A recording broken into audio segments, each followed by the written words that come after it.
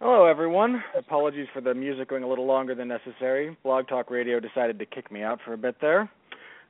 This is the Radulich and Broadcasting Network's spring, I guess, blockbuster review series. I'm Robert Winfrey, your host for these proceedings. Thank you all for being here. We're going to be reviewing, if you can guess by the music, Disney's live-action Cinderella, which came out on Friday and promptly made in excess of $100 million. Which is why we put it on our list, because yay. Money. All right, my co-host for this, as pretty much always, Supreme Lord and Overseer, and the man who hates pants more than I do, pretty much the only person under creation who can make that claim, by the way. Mark Radulich is here. Mark, how the heck are you? I'm doing great. A couple of things I want to get off my chest right now. Number one, I feel like calling this the summer blockbuster series is somewhat of a misnomer. It's kind of like, it's gotten to a point now where it's kind of like, you know, how Christmas starts in October, possibly even August. You know, it's like you start seeing that they're putting out the Christmas shit in August.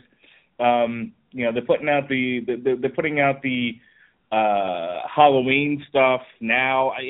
Do we really need seasons at this point? It's all year long. Christmas is 12 months, right? It's like a girl's birthday. It never ends.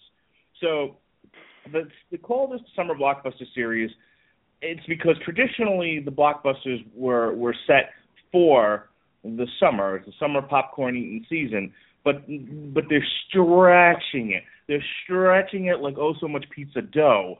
So now the summer starts in fucking April. And next year, Robert Winfrey, when Batman v Superman: Dawn of Justice comes out, it's going to be fucking March.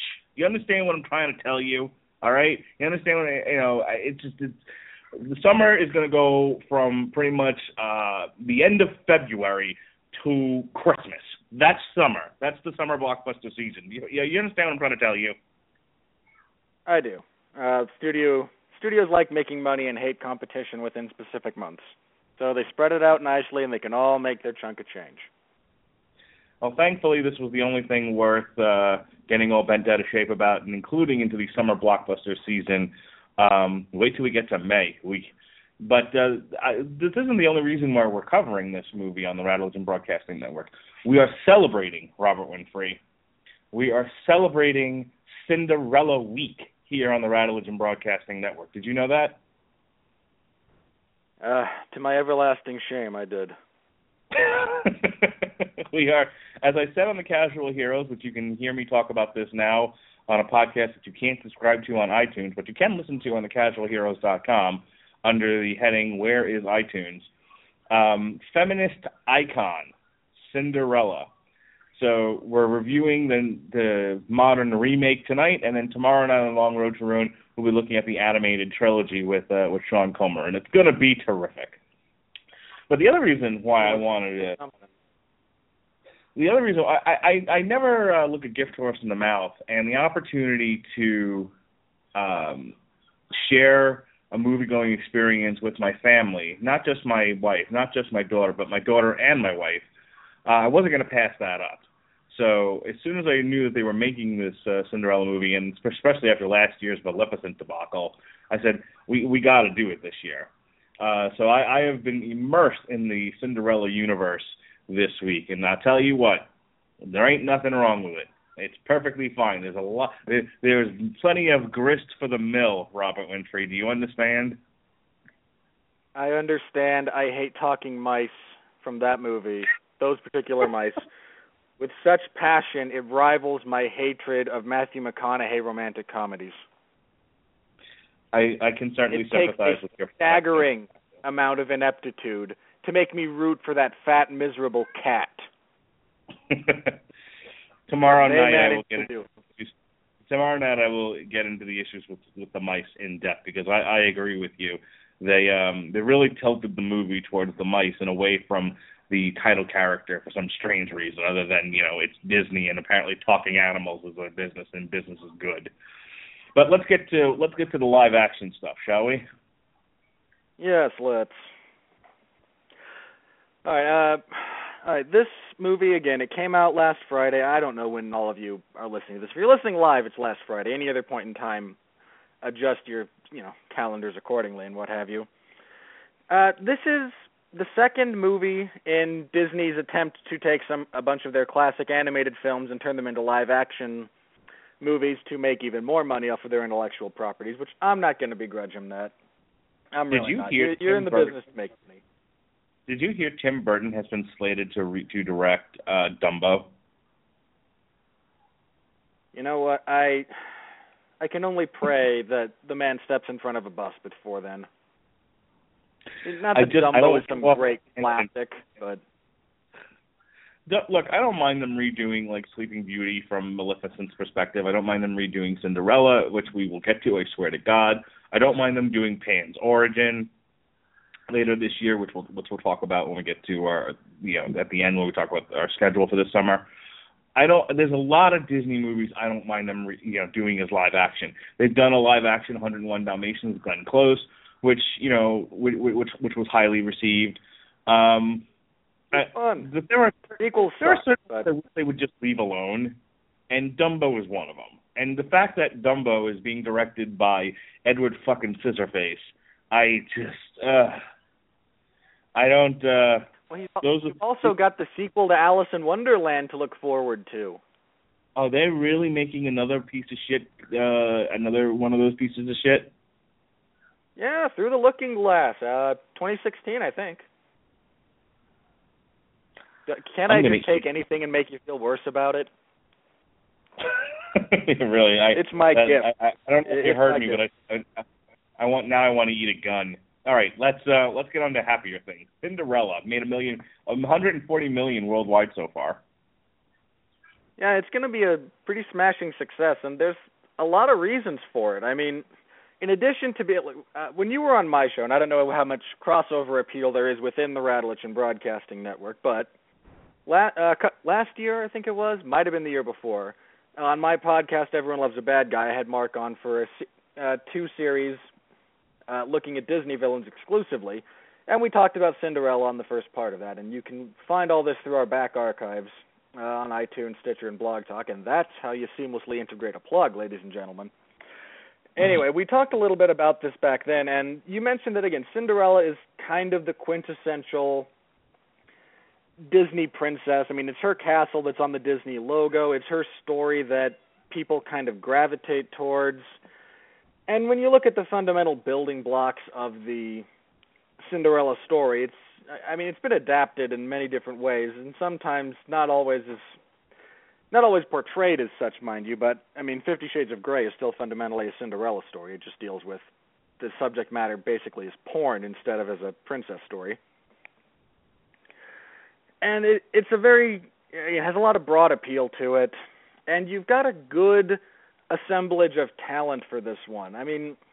The director, Kenneth Branagh, is a very well-respected Shakespearean actor, very talented director as well.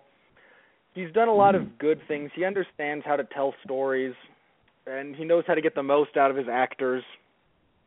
He directed Thor. He did. The first Thor movie was his.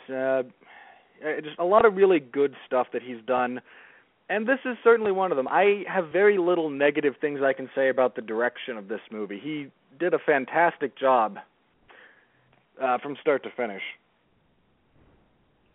I would tell you, without gushing, that I thought it was pretty perfect in terms of craft. And I'm going to go through the checklist here, because it's a pretty bold statement, and I'm sure you're revving up here, but let us divorce ourselves from preferred content and just think about craft, which I'm real big on. And that is, it was well performed. There really wasn't a bad performance. Excuse me. There wasn't a bad performance in the bunch. You might have preferred some characters to others, preferred some actors to others, but I can't say there was anybody who jumped out of the screen and was like, "Oh, Jesus, you've taken me right out of the picture." Everyone was adequate to great. It looks beautiful. The cinematography, the sets, the wardrobe. You'll have to read through Just don't say the CGI, because I'll have to reach through and smack you. Okay, well, hang on. I haven't gotten to that part yet. But I mean, as far as, like I said, the cinematography, the wardrobe, the direction, all looks pretty spot on. I mean, it looks beautiful. This, from the opening shot to the final end, you are in this world. And other than the CGI mice, which look like CGI mice, there's no getting around that. I don't think there's a moment of the film that sort of that reminds you you're watching a movie. You know, they took you there. I've talked about the performances, I've talked about the look of the thing, the direction. I mean, when you think about craft, I really think they knocked this out of the park. Some of the criticisms this movie has gotten, and whenever we prepare for one of these reviews, I always look at what the negative reviews are. And this was highly rated on Rotten Tomatoes. I think 87% from the critics, and it's somewhere in the 90s, I think, for the general public. But the negative criticism that this got from the working critics out there was this was an opportunity to say something about the culture, and they just retold the story. They did a very good job of retelling the story, and we'll get to that in a moment, I presume. And that, to me, made it actually a superior film than the 1950s animated classic, but that's all they did. Unlike the experiment they tried with Maleficent, this was an extremely safe picture where they chose to say nothing about the culture and just tell you a familiar story, but they gussied it up really nicely. Well, given that some of the problems with Maleficent, from my perspective at least, stemmed from the fact that, hey, let's try and take this out of the box, because, hey, look, it's not like we... All right, I've got a really odd kind of plug here, completely unsolicited, mind you. I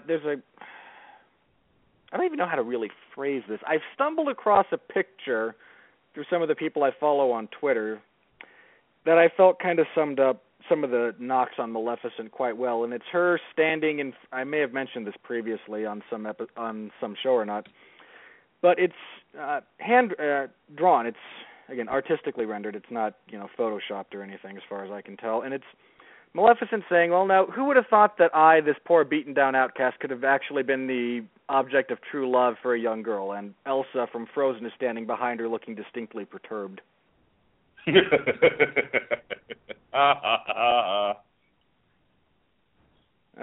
again, I gotta laugh out of that. And I don't have a problem with telling a safe story. I think a lot of narrative flaws come when people try to either overreach their material or have a fresh spin on it just because, hey, we need to try something different for no discernible reason, mind you, other than I'm a slightly pretentious jackass who's been handed this particular story or intellectual property, and I want to try something different. And I think by the same sometimes it works. Those criticisms, it's you as a critic walk into a movie, and instead of judging it on its merits, you're going, well, it didn't do what I wanted it to do. I wanted it to elevate the material. I wanted it to say something about the culture or give us a different spin on this character, and it didn't do any of that, and so I found it to be uninteresting, rather than what I said at the top of this discussion, which was just look at the movie. Is the craft of the movie broken in any kind of way? Is there anything fundamentally wrong with this picture? No, then it's good. What are you quibbling about? Yeah, I'm with you there. This is one of those things where, again, I'll say this right now, I don't especially like this movie. However, if a live-action version of Cinderella appealed to me personally, whoever made it would have failed on some deeply fundamental level with regards to their material. Because I'm a fan of the Saw movies, all right? Let's just understand that. I think the movie is extraordinarily well made. It's aimed at a completely different audience than I happen to inhabit, and I'm okay with that. It doesn't bother me in the least. If the whole world liked what appealed to me, it would be a very boring place. Well, let me interrupt you there and share something with you, and I want to get your opinion on this. I mean, normally, you sort of engage me with questions, but I would like to sort of turn things around for a moment and piggyback on what you just said. Who are they making this movie for? Well, at the top of the list, young girls. Girls aged 4 and 5 to 100. Okay? Women. But mostly girls. And, all the girls that are going to go to Disney and do the bibbidi-bobbidi boutique and buy the princess gowns. So this is what it was their movie. And I've heard varying opinions and varying anecdotes about children who were in the theater. Some were very much engaged, and some, at 112 minutes were like, when the fuck is this thing going to be over? I'll tell you my personal experience. I brought my 4-year-old daughter, who has been bibbidi-bobbidi boutiqued twice, has at least 3 or 4 different princess dresses, and has watched the Cinderella movies ad nauseum. And sometimes when I ask Lily a question, if I say, Lily, what is 2 plus 2, she tells me shoes, and very much indignantly. And so it's sort of hard to get a read on her opinions on things at times. However, I asked her what she thought of this rendition of Cinderella, and her answer to me was, I like the stepsisters. Now, this is a girl who, when I asked her what was your favorite part of Toy Story, she said, oh, what's his name? The one that tortures the toys. She said Sid. Sid. Yeah. So my daughter is now showing heel tendencies.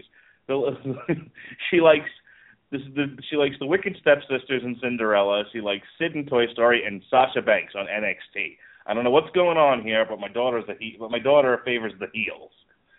What do you make of that there? Speaking as a person who has a flair for the villains myself, I can certainly appreciate the fact that there's a few more of us out there who enjoy the heelish antics. I appreciate it, and I hope your daughter never changes that stance. Okay. You hear that, Melissa? I would also say... Hang on. Winfrey says we should encourage her to continue to enjoy the heel characters because there's very few people out there that do. That's true. She is definitely unique. My wife says my daughter is very unique, like any mother would say about their child. But we're telling the truth. All right, go on. Of course you're telling the truth. Everyone's unique. They're all completely identical in that aspect. Yes, we're all snowflakes. Wordplay aside, well, the stepsisters are also the most brightly colored. Let's be fair. Yes. And that can appeal to children. They are essentially clowns. If you take a step back and try to find a simple frame for them, the Wicked Stepsisters are clowns. You can almost picture them, stumbling out of a car, followed by 5 or 6 others that look just like them. Yeah, they're brightly colored, and most of the humor centers around them, and which is fine. And I mean, again, I'm only going to complain so much about stuff like that. I got to tell you, it's a broadly drawn story. Play the Wicked Stepsisters. The one that plays Drusilla, obviously not tremendously attractive, but Anastasia wouldn't have kicked out of the bed for eating crackers. I'll tell you what. I'm not going to disagree with you too much there. By which I mean at all. Yeah, man. She's a looker. When Cate Blanchett, who plays the Wicked stepmother, has to talk about both of her daughters on kind of equal terms as far as them, being both stupid and attractive, I kept waiting for her to, knock down on the other one, on Drusilla, because, in addition to not being able to sing, she's not the best-looking woman in this movie by a long stretch. And I also kind of wanted that because the Wicked stepmother in this movie is so honest by and large. With, I got the impression from the animated movie, and you've seen it much more recently than I have, and most other Cinderella adaptations, that the stepmother tends to favor both of her daughters equally and is, by and large, blind to all of their obvious flaws, thus further cementing her status as borderline incompetent, in addition to, again, the daughters being just clowns with overlarge shoes and pants that were supposed to be baggy. Random Simpsons reference there. And in this one, she's not. She's very much aware of all of the flaws and failings that her children have, and dislikes Cinderella all the more because she is so is the perfect child by and large, and she's stuck with these two buffoons, and she resents that almost as much as the rest of the situation she finds herself thrust into. Well, let's talk about the real star. Let's talk for a moment about the real star of this film, Cate Blanchett. She what I really like, gloriously nasty. I mean, there's no other way to phrase that. She isn't necessarily chewing up scenery, but she is the biggest thing on stage, by far. She is Godzilla in this movie, without playing it so far over the top that it becomes cartoonish, at least not in my opinion. I thought she brought it right to the edge and drew back to, where she's just sharp as a knife and just as deadly. But here's the thing, and I want to get your opinion on this. There's a moment in the movie that makes her sympathetic. And in the animated cartoon, she's just, she's not Maleficent or anything, but, she's just a bitch. She's just an absolute cruel bitch. And now that we don't have Maleficent as the epitome of evil, for evil's sake, the only one left here is in the pantheon of Disney villains is the wicked stepmother. They never give her a backstory. They never give her any kind of rhyme or reason for what she's doing. She's just an awful human being. And she's, and her one motive is to better herself and by extension her daughters. But in this movie, there's a moment where she may be all of those things. She may be a bitch and awful and cutting and all of that, but the scene where Cinderella is talking to her father, and the father makes a remark about the stepmother and the sisters, and Cate Blanchett overhears it. The wicked stepmother overhears it, and she's hurt. Her feelings are hurt. This man that she married, and she married, to provide a better life for her and her daughters, because the man she loved had already died once. She took one in the gut, and when he's no longer there, she takes that moment, those feelings, those hurt feelings, out on Cinderella. And so, for the first time, you really get a sense of why this woman is treating Cinderella this way. It isn't just because they need a maid. It isn't just because Cinderella's pretty and her daughters are retards. It's she's been hurt over and over and over again, and she needs a whipping boy to take it out on. And it almost goes to the point of making her sympathetic, because who wouldn't lose their composure and maybe their mind after two husbands die, and in the midst of dying, one of those husbands thinks you're a piece of shit anyway. And you're like, what? Why? Why does God hate me? So I wanted to... No, I completely agree. It's a moment, and she does so many far worse things by the end of the movie that you're no longer sympathizing with her. But for a little while there, I was on her side. I was like, yeah, you don't deserve to be treated that way. Go ahead. No, I completely agree with you, and it's one of the things that both the director and the writer, in addition to, I can't say enough good things about Cate Blanchett. You're right, she is the shining star, for want of a better phrase, in this movie. When she's on screen, like you said, she's not chewing scenery, but she is larger than everyone else on the screen. And that's not a negative. There are guys who chew scenery, and there are people who just swallow it, and there's a world of difference. The other scene that I thought that I enjoyed about that kind of helped her backstory was the one in the attic right near the end of the movie, when she tells Cinderella a bit of her own personal backstory. And she's still a horrible person, but the fact that she's not just a flat horrible person, there's motivations and characterizations behind it, is just it's so refreshing. I'm with you, there's degrees of sympathy there, and then there's the fact that she continues to be a horrible person past the point of sympathy and reason, and that's what makes you more of a villain. It's not that you don't have justification for your actions, it's how far you take it past that point of justification. I mean, if she was just a little snarky to Cinderella as opposed to her own two daughters for the rest of their lives, that, justified, but then she turns into a horrible person and we lose sympathy. But again, she's a full character, and I am so grateful because it just makes it so much easier to hate her. There's no caricature there. Everything makes sense.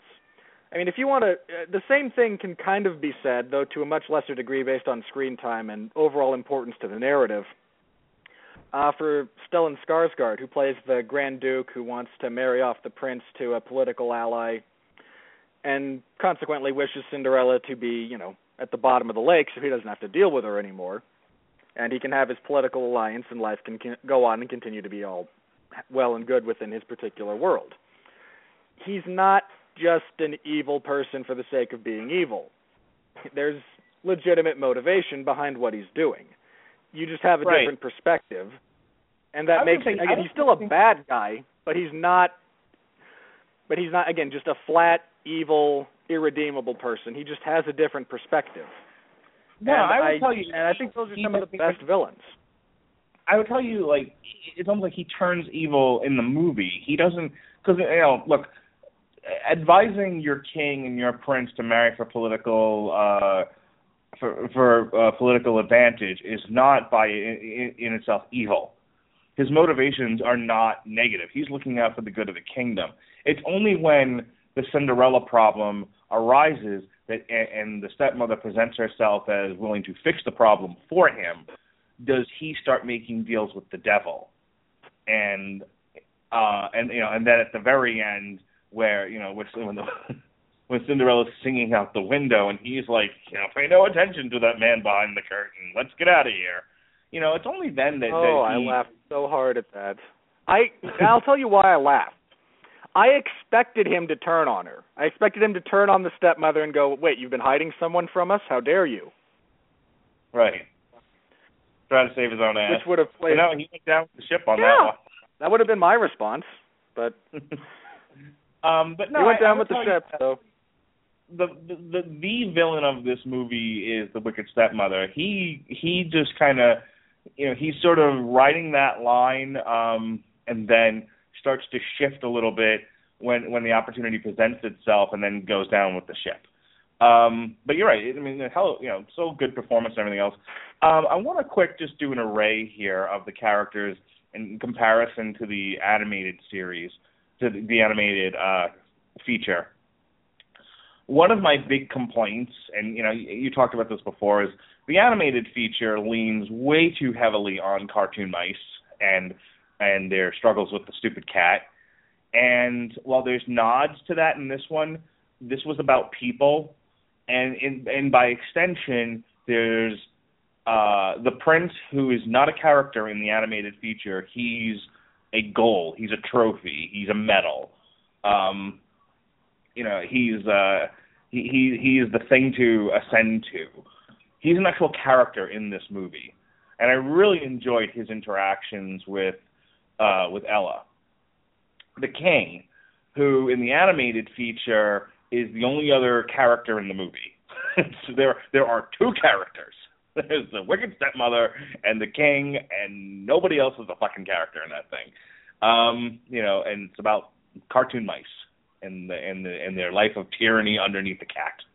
But the king, the problems the king has in the animated feature, he still has in the live action, but he's not the lunatic they made him out to be in the animated feature. He's fairly grounded in reality, weighing what's best for the kingdom versus the love and affection he has for his son and what his son wants, and that's a struggle. You want what's best for your kids, but sometimes your kids are going to do things that you think are nutty, but you got to let them do it, and that is the struggle of being a parent. And I really enjoyed that about the king's performance.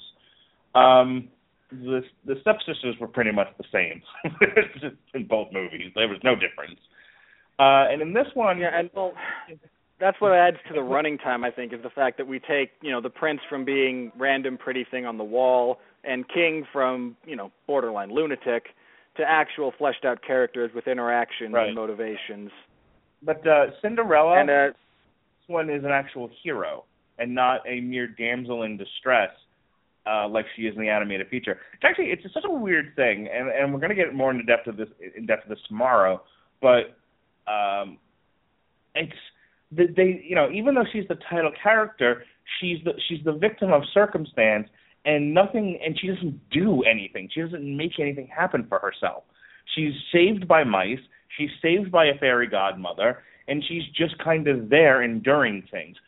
She's not, where in the live action, yeah, she certainly endures things, but it is her strength and conviction to follow her mother's will, which is, have courage and be kind, which I suppose if you're a cynical male is something that you would laugh at, ahem, but it's still a very strong, concrete message that you want young members of the audience to take home with them. Have courage and be kind. And it is that courage and kindness that makes her a hero in this and not a mere damsel in distress. Well, to that same point, again, in the animated movie, she's just there. We sympathize with her more because the mice sympathize with her than we do because of anything she does on her own. In this one, she's doing things. I mean, not just doing all the housework, but she's, when her stepmother refuses to commission a dress for her to go to the ball, she takes it upon herself to fix up one of her mother's old dresses. She is proactive as much as she can be. Right. And when all of her proactivity has failed, then, again, when she's done everything she can do physically, and it comes up short, that's actually when the fairy godmother steps in, and I have no problem with that. Because, again, you do everything that you can do, and I don't want to preach, all right? So my philosophy, if you do everything you can do, then you have to leave the rest up to God and trust that he will make up the difference. If you're not willing to do anything, he's not going to help you. And in this case, there's no again, the fairy godmother appears only after Cinderella has tried everything that she can possibly do and has come up short. And has lost hope. Because even at the end of the movie, where conceivably the prince is walking out the door and she's going to live in the attic for the rest of her life, she still has hope. She's still internally courageous, and she's just singing out the window, living out loud, as it were, which I thought was great. And like I said, I don't mind a momentary lapse of hope.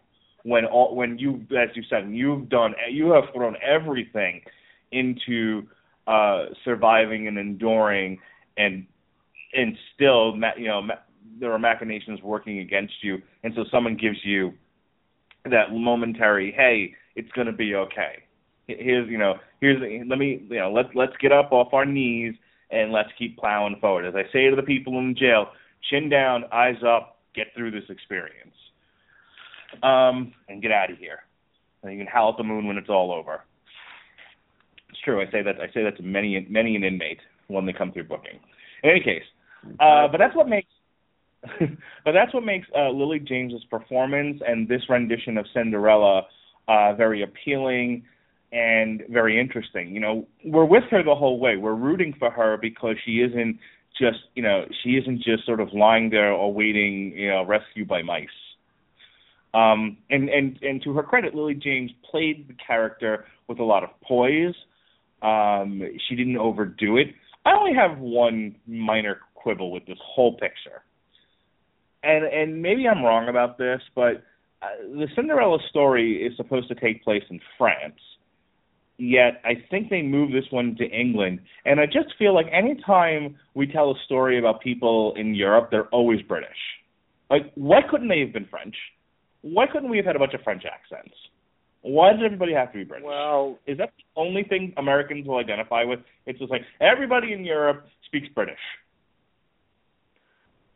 I would just counter with, if they were going to set it in France, why wouldn't they just speak French and we'd have subtitles, which would be exponentially more accurate?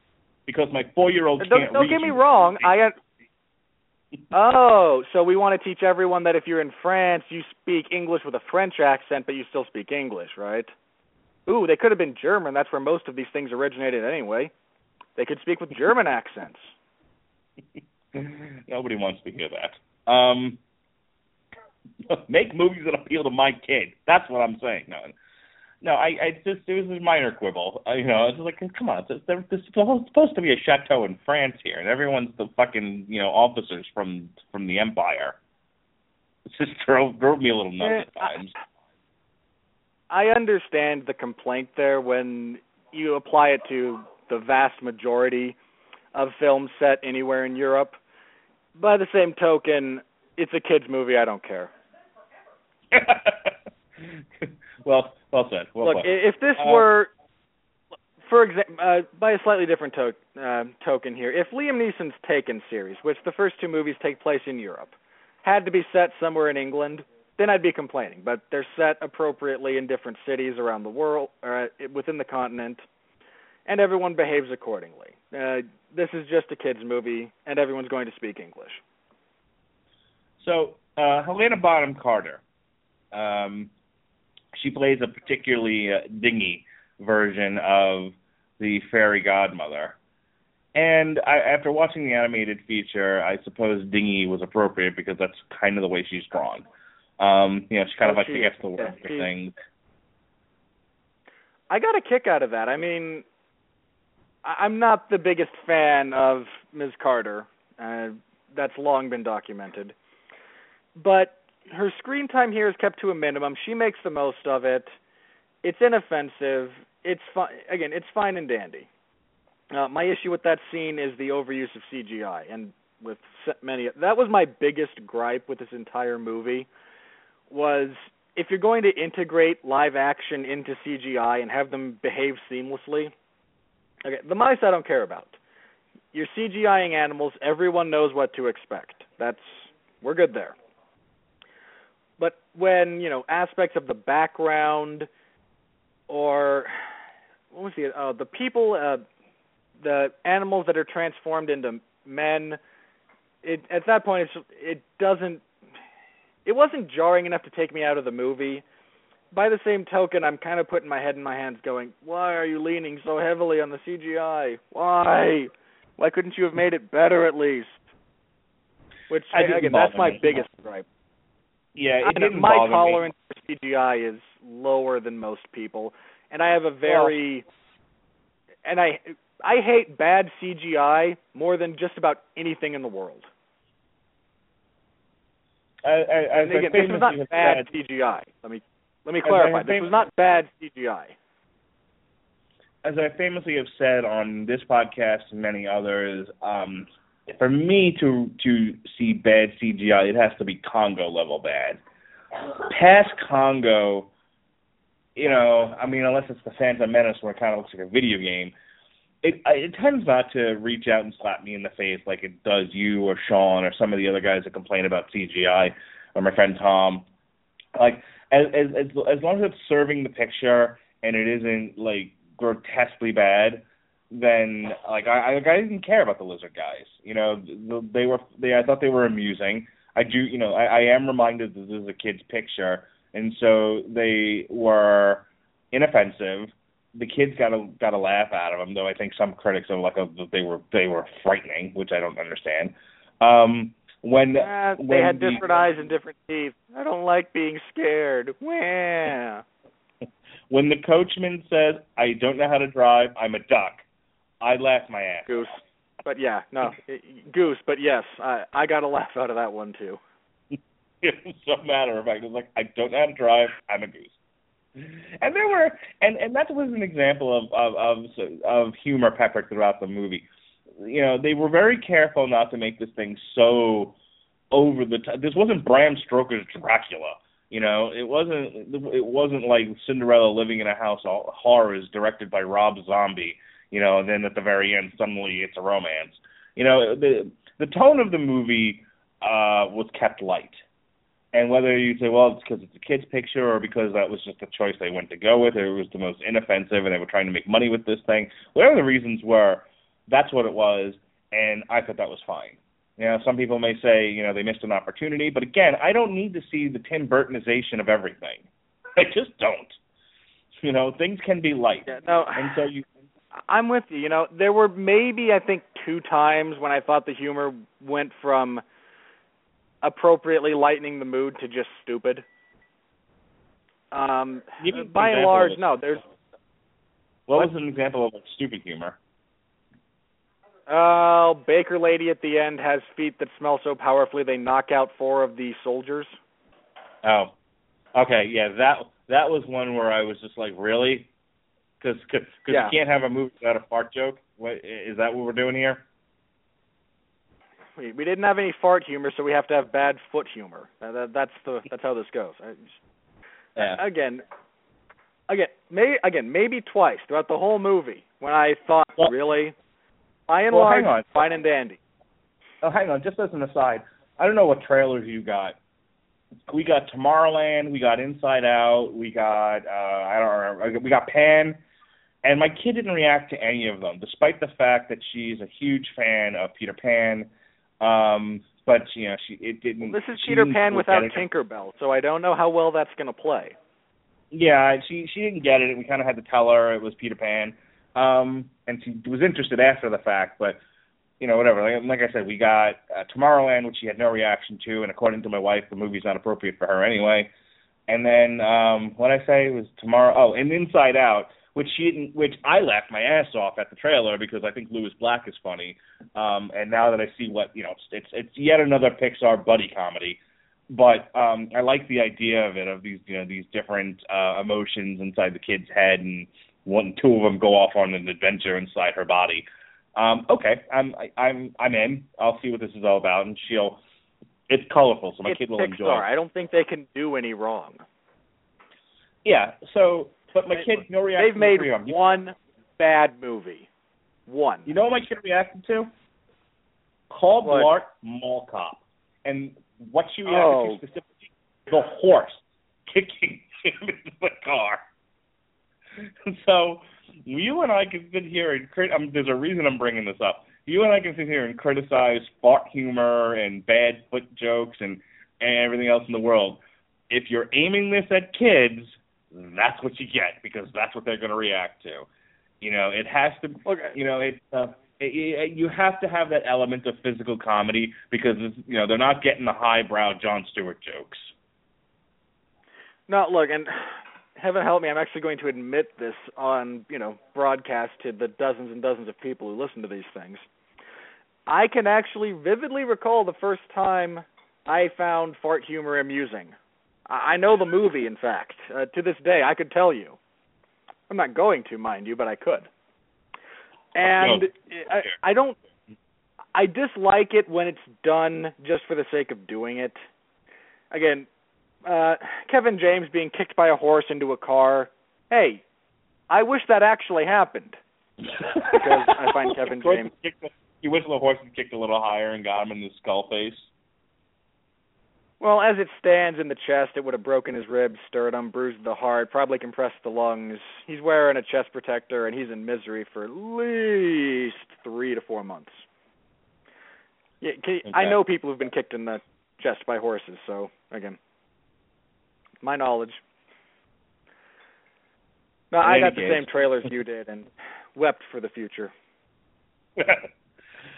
Anything left unsaid? I would tell you, as far as I'm concerned, like I said, in terms of craft, presentation, goals were met, performances were great, characters were, I think, fully formed for the most part. That had to be. You don't have to have fully formed stepsisters. They exist as clowns. I'm okay with that. But other than them, the king, the prince, the stepmother, Cinderella, we're all, those are your 4 major characters, and they are all fully formed, and they were all performed well. The look is great. The craft is great. There were no holes in the plot. I wasn't found. I like the fact that the beats in the movie, they didn't stay too long on any one beat. You got just enough of Cinderella's shitty life before they moved on to something else. You got just enough of the prince and his conflicts before they moved on to something else, And while some kids may have struggled with the duration and the pace of the film, if you're not a child and you don't have ADHD, I thought it moved along swimmingly. So I would give this 9 out of 10. And just because I'm almost afraid to say, it's almost like like scoring rounds in MMA. Sometimes, you even though you know it's a draw, you just don't want to because you're afraid. I'm afraid to give this one a 10. I don't know why. I feel like there's got to be something that makes it not perfect. Maybe because it doesn't have sort of the gravitas that some of the critics are complaining about. Maybe that's it. It is an extraordinarily safe film, but for an extraordinarily safe film, it's damn near perfect. Anything left unsaid? What are your thoughts? Well, I haven't personally, at least, said anything good about the character of the prince, played by Richard Madden, and I need to because this is an odd kind of thing that plenty of people have touched on one way or another recently. But we live in a society, and this is going to sound like I'm feeling put upon and whatnot, and please, everyone understand, this is an observation, not a complaint. My complaints will follow, but my observation is, as a society as a whole, we live in one that has tried to kind of emasculate the male gender, take away, the traditional kind of roles that we fulfill. I was talking with one of my brothers about this the other day and joked that, women want men to take charge and then complain that we take charge type of scenario. And it was nice to see in a Disney movie, you got to see a character in the form of the prince who was not a complete waste of space. And that was, that was a big gripe we had about Maleficent, was the prince in that movie could have been written out entirely. Yeah. And nothing would have been affected negatively. If anything, it would have made things better. And that's not the case here. He's a well-written character. He's,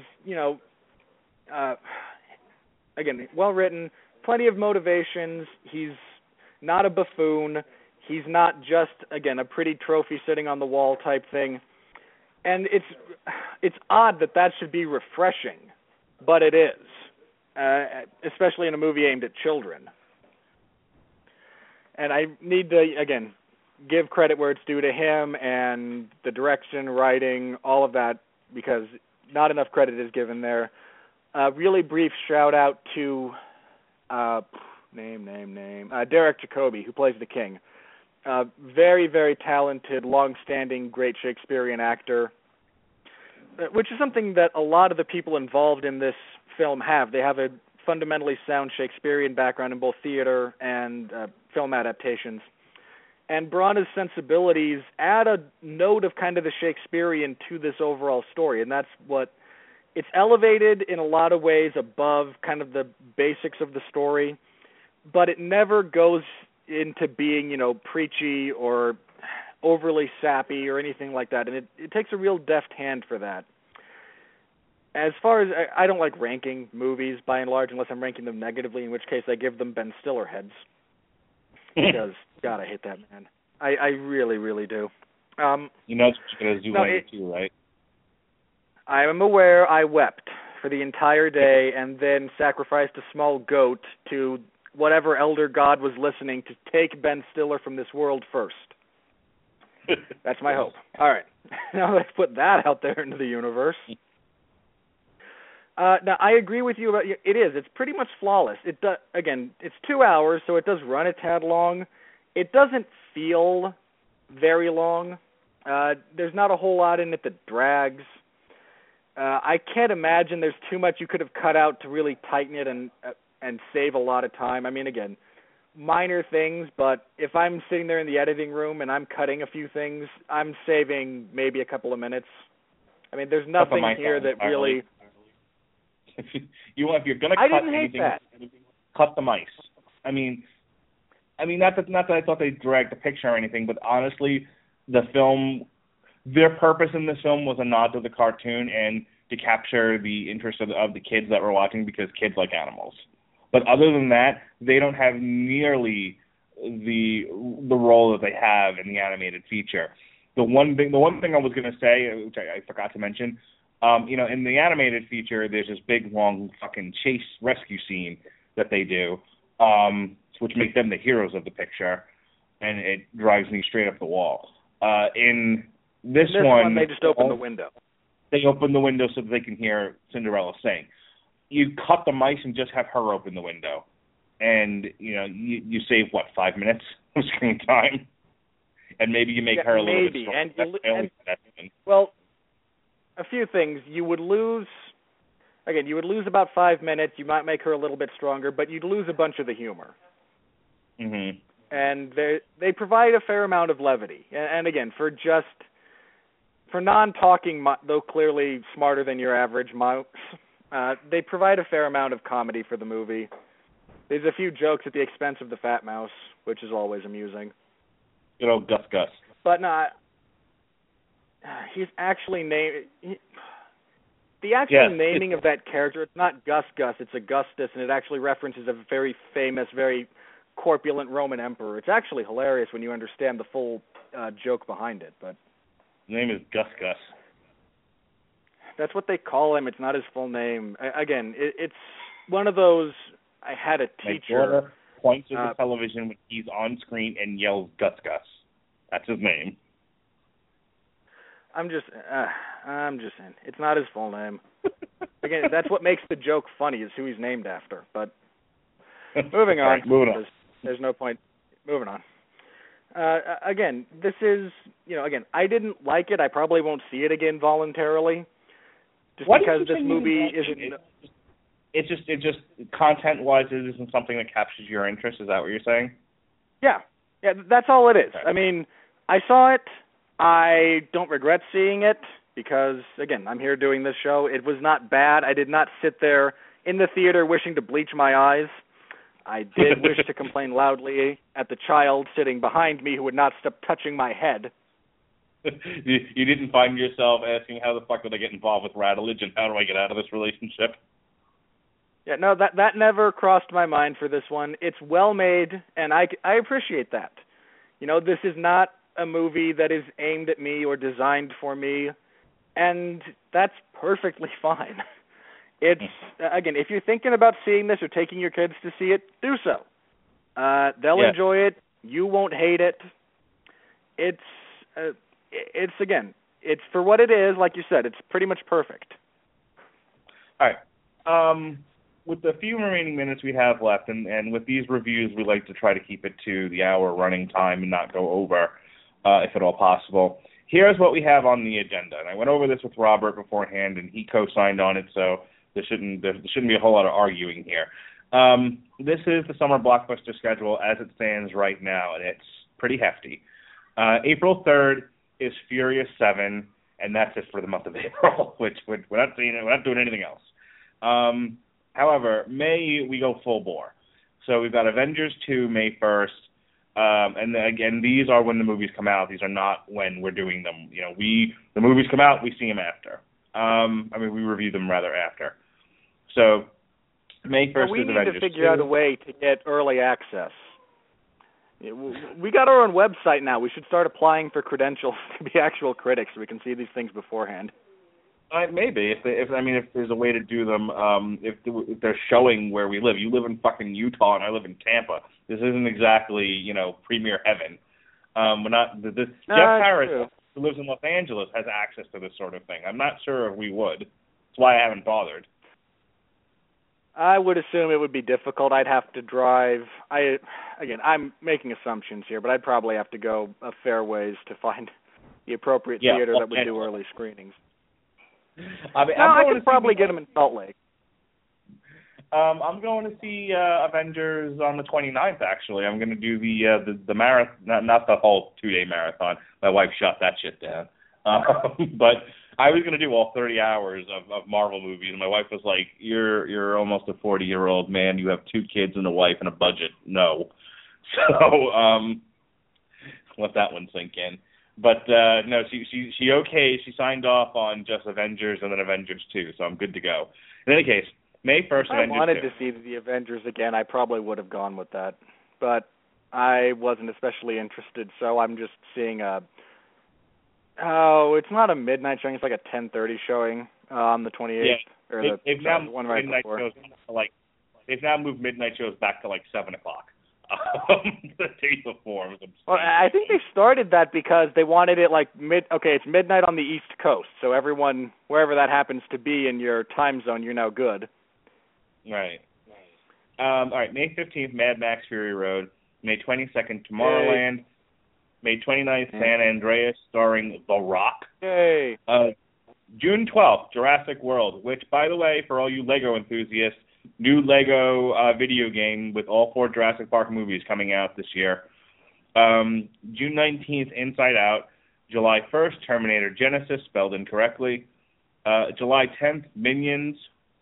Which, for those of you who don't know what that is, it's basically Despicable Me 3. July 17th, Ant-Man. July 24th, Pan. July 31st, Mission Impossible 5. August 7th, God help us all, Fantastic Four. And August 14th, I'm putting out the word right now, Jesse Starcher, Robert Cooper, Sean Comer, Jed Lucid, Chris Evans, Gavin Napier, anybody who wants to co-host with me. August 14th, the biopic for NWA's Straight Outta Compton. Robert Winfrey has thrown down his pants and said enough is enough and enough is too much. I ain't doing it. You got me on all these other movies. I'm not doing Straight Outta Compton. So I will be looking for a second person to host with me for the August 14th premiere of Straight Outta Compton. But that's what we're doing for the Summer Blockbuster Series. Obviously, at the end of the year, we'll also do Star Wars, and we might do Gem and the Holograms before that. Things might come up here and there. There's the Peanuts movie that's coming out. We'll probably do that one too. But by and large, after Straight Outta Compton, we're pretty much done with the big movies of the year. So with that said, Robert, take us home. All right. Couple of plugs real briefly. Follow the Radulich Broadcasting Network. Our Facebook page is up and running. That's RADULICH. Type it into the search bar there on Facebook. You'll find it. Like that, follow it. You'll get a lot of information, including all access to back issues, because Jesse Starcher's been kind enough to post links to all of them, and God bless that man for working as hard as he does. If you're a fan of MMA, I'm actually in this week's MMA Factor Fiction. I'm taking on Todd Vogt. Last I checked, he was beating me. It was pretty close, but he was ahead. Hoping to advance, so give that a read. Vote for who you think won. Hopefully me. I think I won, but I'm biased. I'll admit I'm going to go vote for you right now. So give that a... What was that? I'm going to vote for you right now. I appreciate that, Mark.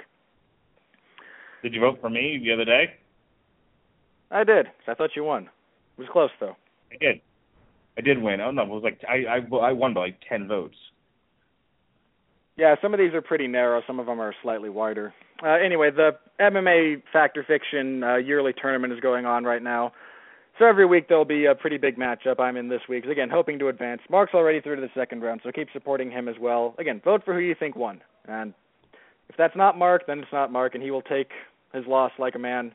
But if it is Mark, then keep voting for him so he can keep moving on.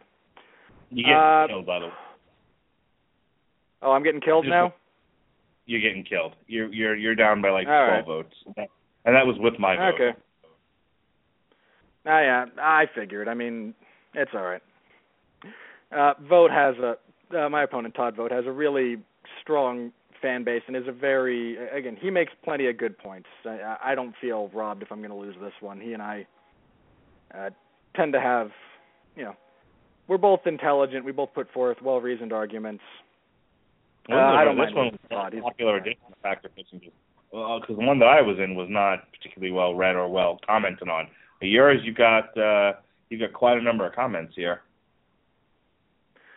Yeah, some of the stuff that got brought up sparked some discussion, which I'm happy about. I'm going to have a column up this Friday in the MMA Zone of 411 Mania. Everyone stop the presses. I know I'm coming back to actually writing on a regular basis. This has kind of been touched on by a couple of other writers, but I want to draw some comparisons, not one-to-one, not cross-sport comparisons. I'm going to rant about that a little bit.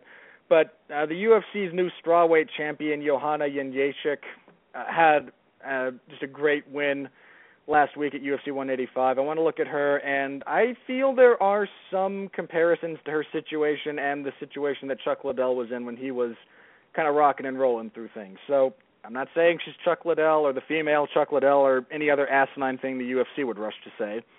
I feel there are comparisons, and it's worth making a few of them. My perspective. So tune in for that. As always, the 411 Ground and Pound Radio Show on Sundays at 8 p.m. Eastern Standard Time. This week, we will be reviewing UFC Fight Night 62. The card looks like ass on paper. It really does. Damian Maia and Ryan LaFleur is the main event. It's all downhill from there. So I will have coverage of that this Saturday over 411mania.com. So stop by and say hello. I appreciate it. You will be a lonely, lonely man Saturday night. I have covered Invicta events before, my friend. I've been lonely. I mean, I don't know.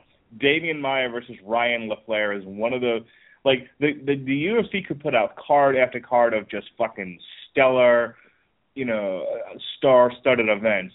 And then they put out Damian Maia versus Ryan LaFleur, and people will start piping up. See, this is why we hate the UFC. Their cards suck now because people have poor memories. They do. So, again, I hope for a great night of fights, and we could always get that. So that's my hope. And that's going to wrap us up for this week. All right, we will be back, like Mark said, next month. I believe we're going to schedule this for April. This will be, the 8th? The Wednesday after Furious 7 comes out. Yeah, I'm looking at the calendar now. As soon as it loads. There we go. All right, so it comes out April 3rd. Yeah, it would be tentatively April 8th. We'll be reviewing that movie. So come back for that one. You can hear me shout about Paul Walker and not being a very good actor, how Jason Statham should have killed more people. This is the first one of these movies I'm going to actually pay to see. And I don't think I've stolen them. I just have never paid for any of them. All right. In order for me to understand what it is I'm watching, and now I listened to The Long Road to Ruin when I was on the Jonas hiatus, where you guys talked about the Fast and the Furious, and so I got an idea of what it is that I'm getting myself into with these movies. But I've never seen any of them, and right now all I've got DVR'd is 5 and 6. Do I need to go any further past that to more or less get what's happening in 7? No. Okay. I'm good with just 5 and 6. Yeah, 5 and 6 should be adequate. 5 picks up immediately after 4 ends, but you don't need the whole story behind it. I don't anticipate they'll be calling back too much to previous movies. If they do, they'll give you enough explanation within the upcoming movie. Because I've heard rumors that they're going to reference the bad guy from the second one in this, possibly bring back. Might have been the one from the fourth too. I forget the specifics. But again, I imagine they'll give enough of an explanation within the movie that they're referenced in that you won't have to go back and watch the whole thing again. The first one, 5 and 6. The first one that The Rock is in 5, right? Yeah. See, that's all I care about. Yeah, 5 and 6. In addition to being just all-around solid movies, So yeah, you'll be fine with 5 and 6 going into as far as understanding 7 goes. All right, real quick with The Long Road to Ruin, a couple of announcements. So we had to rearrange the calendar somewhat. Obviously, tomorrow is continuing our celebration of Cinderella. We're going to look at the 3 animated movies, the original 1950s animated feature, and then the 2 direct-to-video sequels. Now, 2 weeks from tomorrow, and then back a day.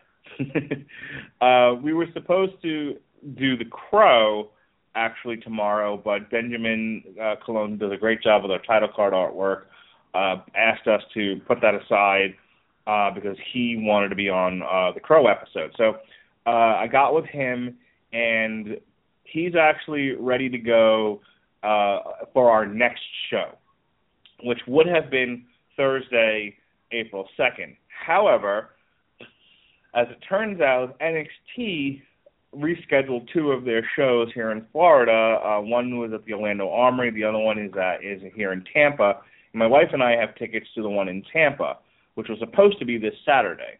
They've rescheduled it for Thursday, April 2nd. And lo and behold, as it turns out, my wife is off from school Friday, April 3rd. So why am I telling you all this? Because it's exposition. It's got to go somewhere. Anyway, we will be moving the Long Road to Ruin to Wednesday, April 1st, April Fool's Day, and we will have Benjamin Colon on, and we will be talking about all four Crow movies, a special 2-hour, since I'm learning my lesson about this show, we are a little long in the tooth, and I have to make sure I book it for 2 hours. A 2-hour Long Road to Ruin looking at all 4 Crow movies and not the television series, so help me God. The 16th, we will be looking at the first half of the Tom Clancy movies, and then the 30th, the second half of the, you know what, as I'm looking at this, I may not actually be we may be doing it on the 29th instead, because on the 30th I will be watching Marvel movies. I'll be watching the Avengers. So, again, Wednesday, the first. Hey, where do you draw the line for the Tom Clancy movies? Where do I draw the line? Well, I mean, the first 3 are pretty clearly their own entity, which is Hunt for Red October, Patriot Games, and Clear and Present Danger. Then you've got Ben Affleck and the Sum of All Fears, and that's awful. The Chris Pine one, which is Jack Ryan Shadow Recruit. Am I missing one? Well, I think we were focusing on just the Jack Ryan movies. That's all I listed. Okay. Jack Ryan film series. I think that's what we were focusing on. And I wanted to say they were okay. I wasn't even thinking about Jack Ryan Shadow Recruit, to be honest with you. But I suppose we're not going to be able to skip that one. So I think the first show is going to be The Hunt for Red October, Patriot Games, and Clear and Present Danger. And then the next show will be The Sum of All Fears, and then Jack Ryan Shadow Recruit. Okay, I was just curious where your line of demarcation there. Just for my own curiosity. Why, are there movies you think I should have included in this list? No, not at all. Those are the only ones featuring Jack Ryan to my knowledge, and honestly, those are the only Tom Clancy adaptations I can think of off the top of my head. Let's see if you're right about that. Tom, this is all very interesting for people listening right now, isn't it? Indeed. Let's see, Tom Clancy movies. Yeah, 5 movies based on Tom Clancy novels. That's it, as near as I can tell. All right. My memory was nearly infallible, as always. All right. Yeah, I'll pat myself on the back for that one. All right, that is going to wrap us up here for good this time, I promise. Again, brief summation. We got shows coming, just one for April, and then... Someone's going to end up writing us and be like, you forgot about this one. One would assume it might come up, yeah. But, yeah. So just this one this month. We'll be back on the 8th of next month with Furious 7. Then in May, it's on. It's on like Donkey Kong, as the kids like to say. We'll be going hot and heavy from March, pretty much through through September, excuse me. Looking forward to it, as always. I like talking movies with Mark. He's a lot of fun. And I'm an adequate host. That wraps us up here. Sorry, what was that? All right. We'll see you. We'll see you all in a couple of weeks. Be well, be safe, and behave. There'll be spectacle, there'll be fantasy, there'll be daring do and stuff like you would never see. Be a movie, yeah, we're gonna be a movie, starring everybody and me. There'll be heroes bold, there'll be comedy, and a lot of fuss that ends for us real happily. Be a movie, we can watch it all develop, starring everybody and me. We'll take the world and set it on its ear. Come on, join in. We're gonna